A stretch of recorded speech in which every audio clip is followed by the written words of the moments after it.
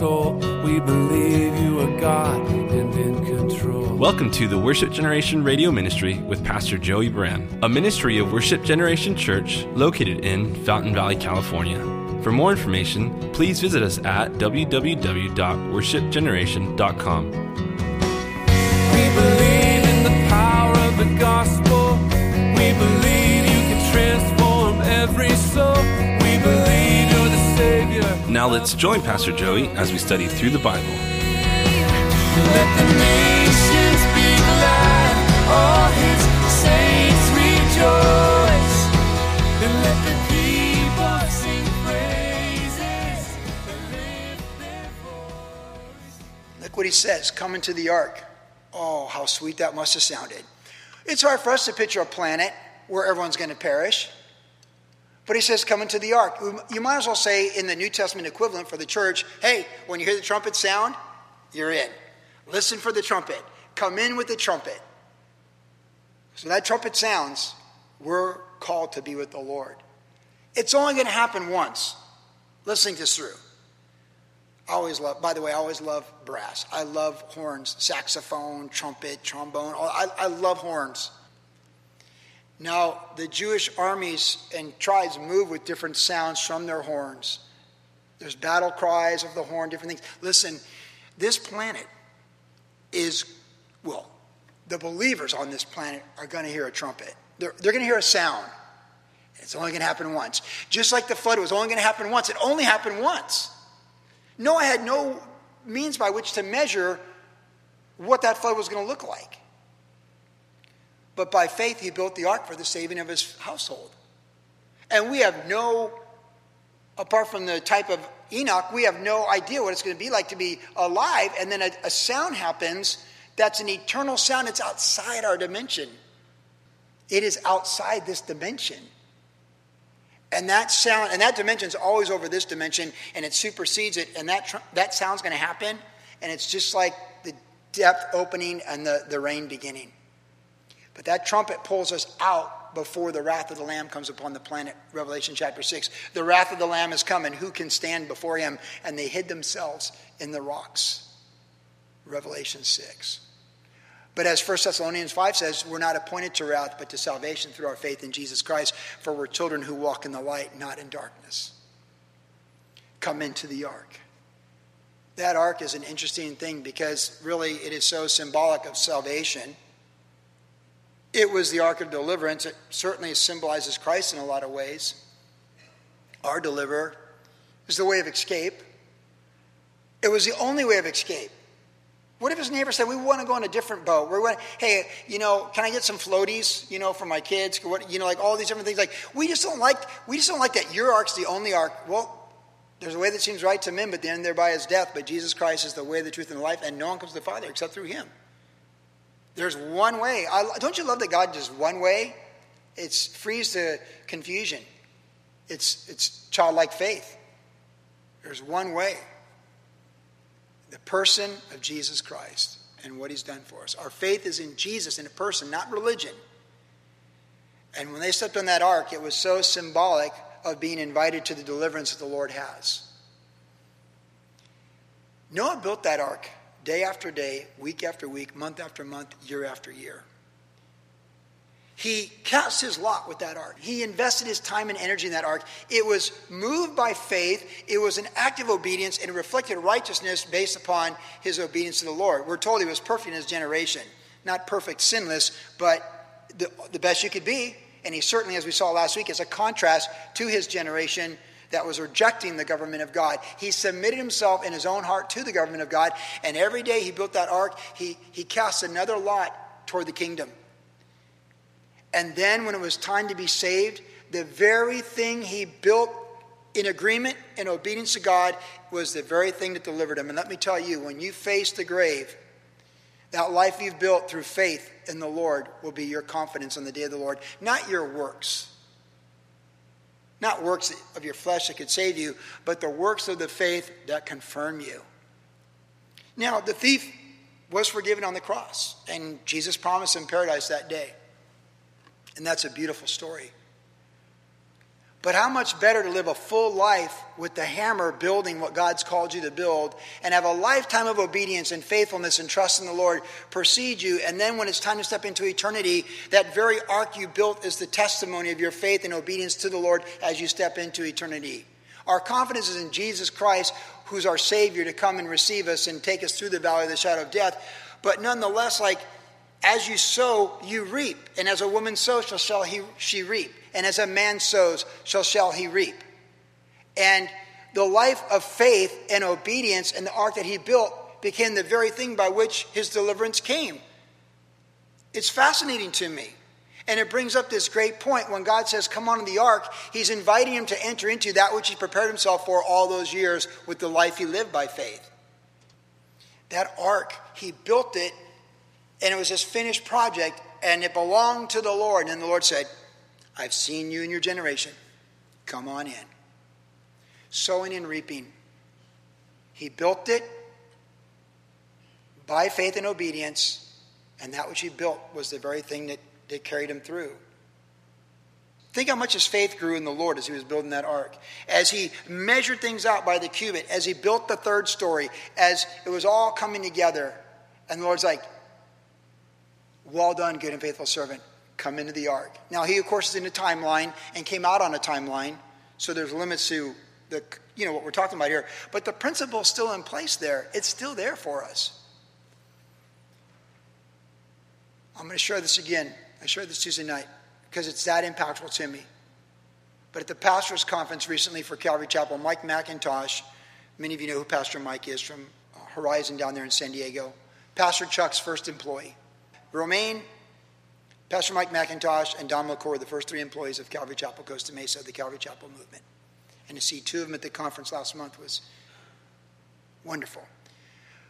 But in a form of questions, some young pastors asked him, what's your retirement plan?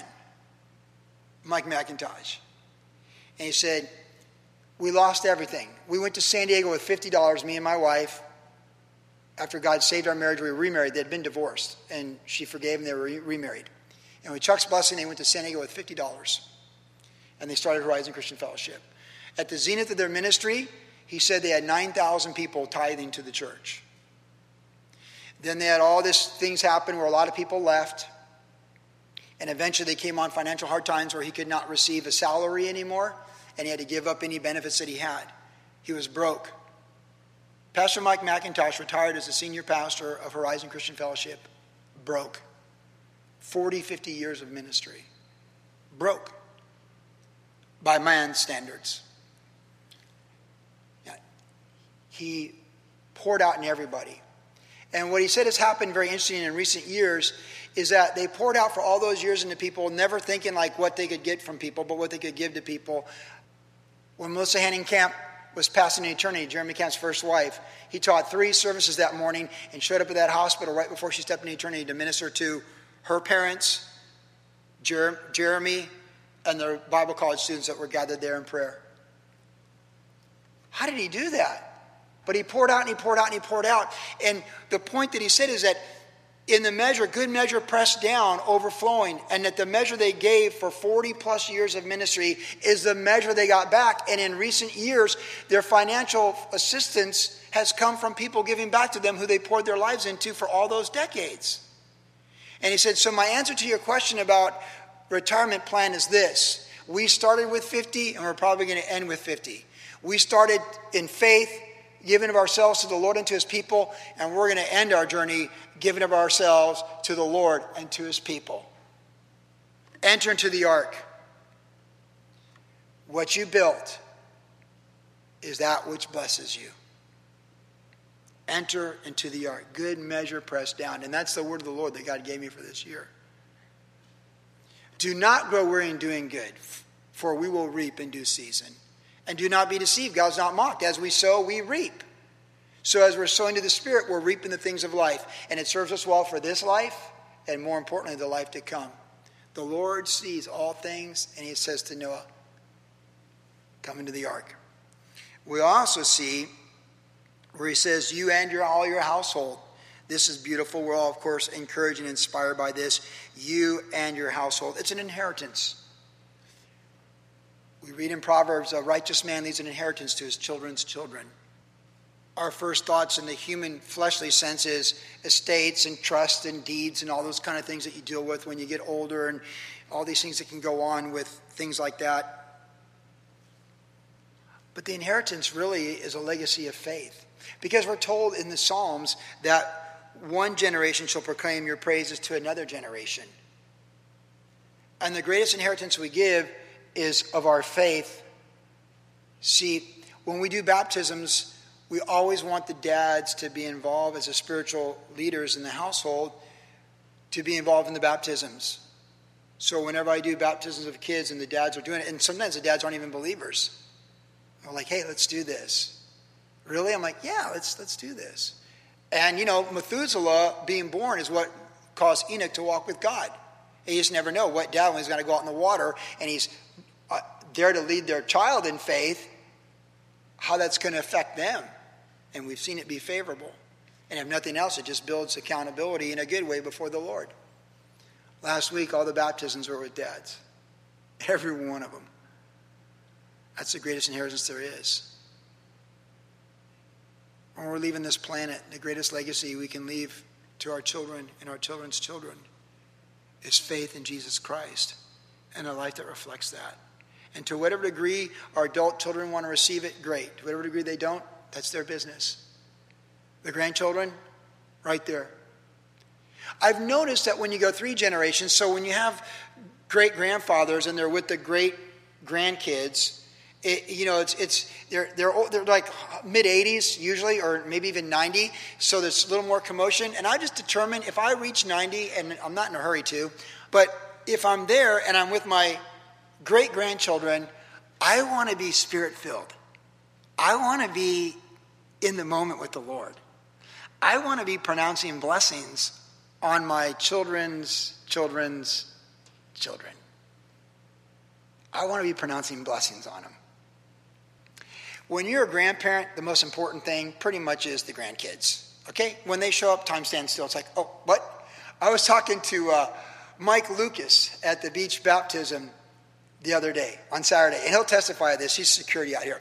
I'm talking, Mike, so how's it going at work? How's the graveyard shift? He's like, well, this and that and everything else. All of a sudden, Clementine shows up, my granddaughter. I'm like, well, that's great. Thank you.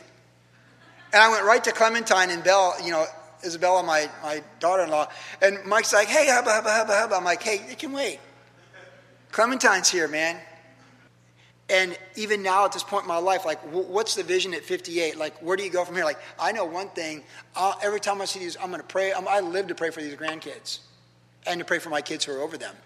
And I live to pray for the call of God on my grandkids' life. And when they see me, I want eye contact, and I want to pronounce blessings to them. Like the Levites, the Lord bless thee, the Lord keep thee, the Lord make his face to shine upon thee and be gracious unto thee, right? That's what I want to do. I want to pronounce blessings upon them. I want the words of eternity and life spoken over them when they come in our house. I want them to see their grandfather praying with their parents when they're leaving the house. Sometimes it's pretty chaotic when grandkids leave the house too. Can I get a witness? A lot of times, it's shutting down. But I'm just like, Lord, we thank you for this time. See, you and your house come on the ark. And I said this about Noah. The neighbors didn't believe. That ark went up. They did not believe. But what mattered most is his family did. His wife got on the ark. His 3 sons and their wives got on the ark. And that's a pretty good crusade.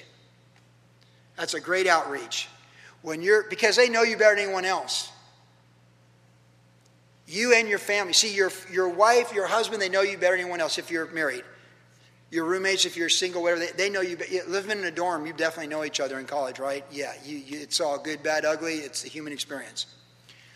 A rehab house. My sister lives with 20 women in a rehab house still in San Diego, 2 years sober. It's like, yeah, it is what it is, right?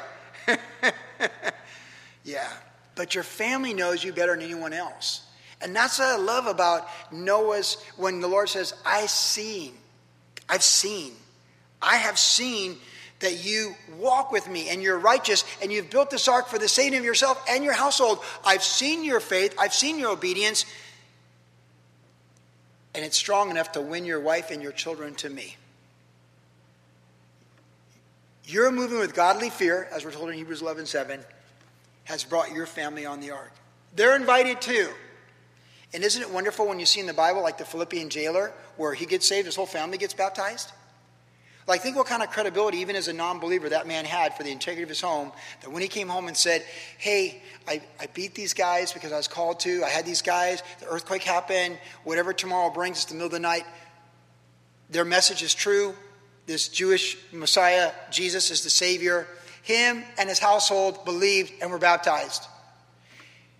The integrity of our faith shines brightest in the core of our home, whether it's through dad or mom, or ideally through both. The greatest inheritance we give our kids and our kids' kids is faith seen, lived out, demonstrated in our lives. What's our passion daily? Noah moved with godly fear, built the ark for the saving of himself. What's that hammer building in our hand? What's it building? Kingdoms of men? What folly. The kingdom of God? Praise the Lord. What steps of faith do your kids and your kids' kids, if you have children, or even those that see you in church and your extended relatives, what steps of faith do they see in your life? Do they see you stepping up to serve as a deacon? Do they see you stepping out in faith as a pastor? Do they see you moving the whole family to Vermont, not knowing where you're going or what you're going to do, like Abraham in 11:8? That's the next one coming in Hebrews 11. By faith, Abraham and Sarah went to the promised land not knowing where they were going. That's one of my favorite verses of the Bible. You ever loaded up a Ryder truck and go 20-foot Ryder truck and go cross country with it, saying God will provide, God will take care of us? And you have a pretty slim pickings in the refrigerator for a few weeks and you're looking through the want ads looking for a job. You ever done that for Jesus? You ever showed up at a kind of a funky hotel in a funky meeting room to start a church everyone thinks a cult? You ever done that? I have. It'll give you fiber. It'll give you depth. It'll give you character. And it will inspire your children to walk with the Lord. And even if they're not even old enough to know what's going on, it's a spiritual principle. It's like, it's a spiritual thing. It's a good seed sown.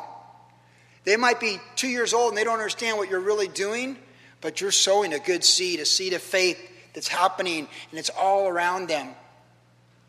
See, every act of faith that you build in obedience to the Lord, like Noah building the ark, it's an impact to your family and to your children and your children's children. They may not go to the church that you go to. They have to find their own faith, like the kids that were baptized last week. I told every one of those kids, this isn't your dad's faith or your mom's faith, this is your faith.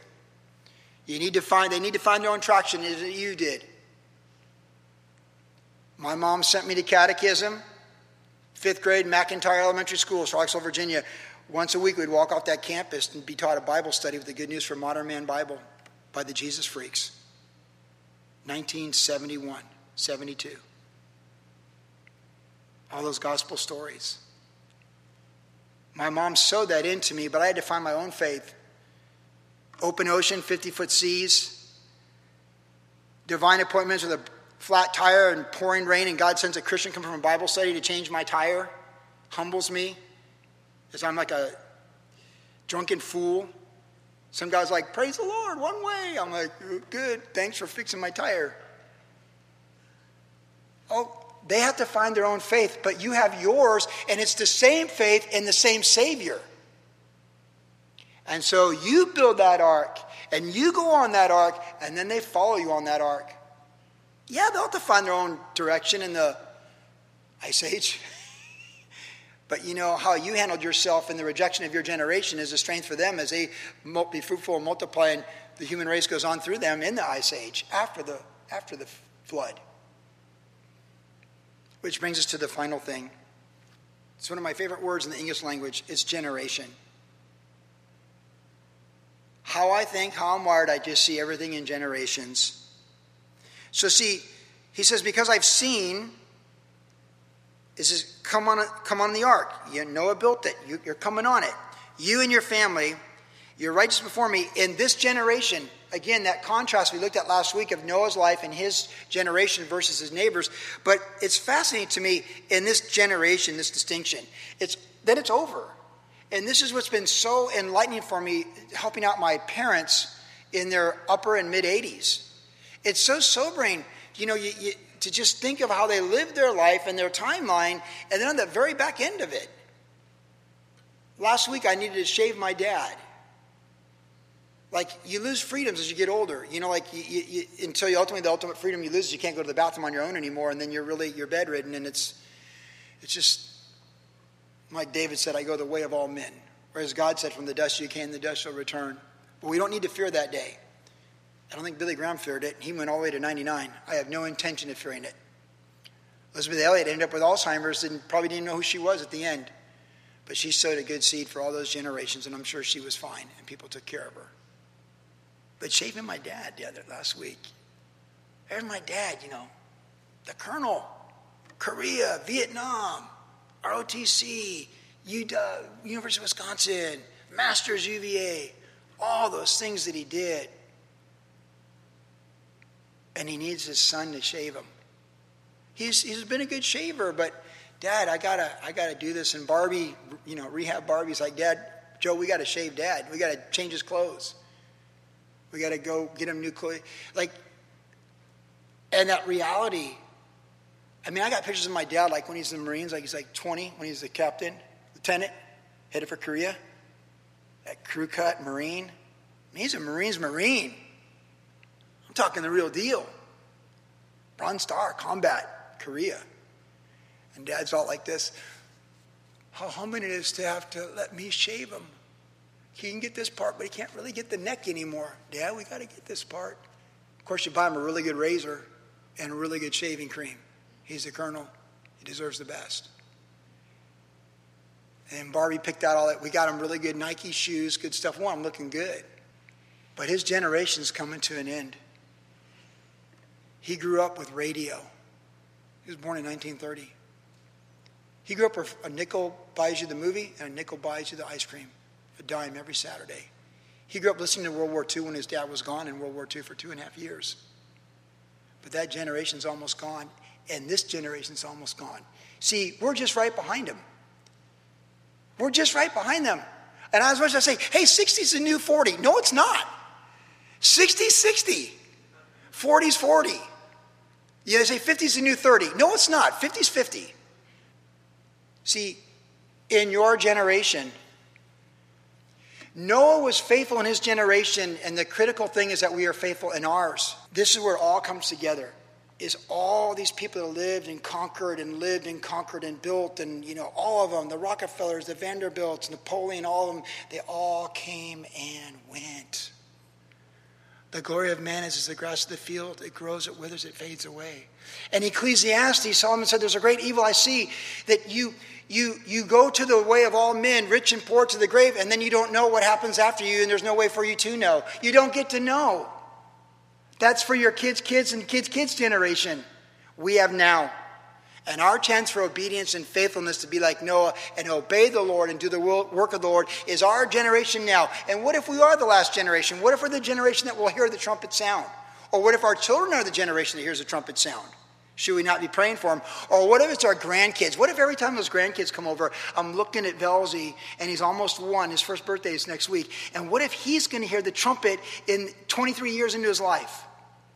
What manner of grandfather should I be by the example I am, and how I pray and what I do and how I care and how I act and how I don't act or react? We have our generation, and there's multiple generations here tonight.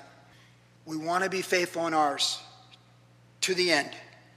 Keep building whatever he's called us to do. By the dimensions he's given us to. Seek the Lord. Let him direct our steps and make clear our path. And keep building. Because the last thing we leave with on this generation is, we presume we'll get to the end of our generation, but I watch a lot of people that were born around the same time I was, and they're gone. They didn't get a full game. I'm not even sure I got a full game. I've watched a lot of people step into eternity, and so have you that are older. This is our generation. The Lord sees. And I close with this thought from Chronicles. The eyes of the Lord go to and fro over the face of the earth, looking to show himself strong on behalf of those whose hearts are loyal to him. Keep doing the right things. Press on for even greater things. Build that ark for the saving of others and for the testimony of your faith.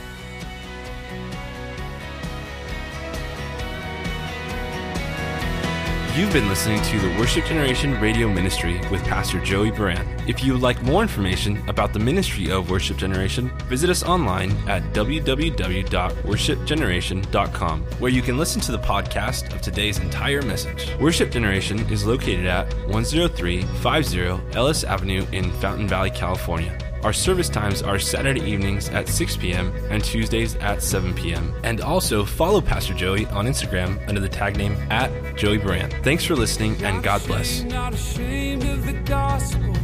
Not ashamed of the one I love. Not ashamed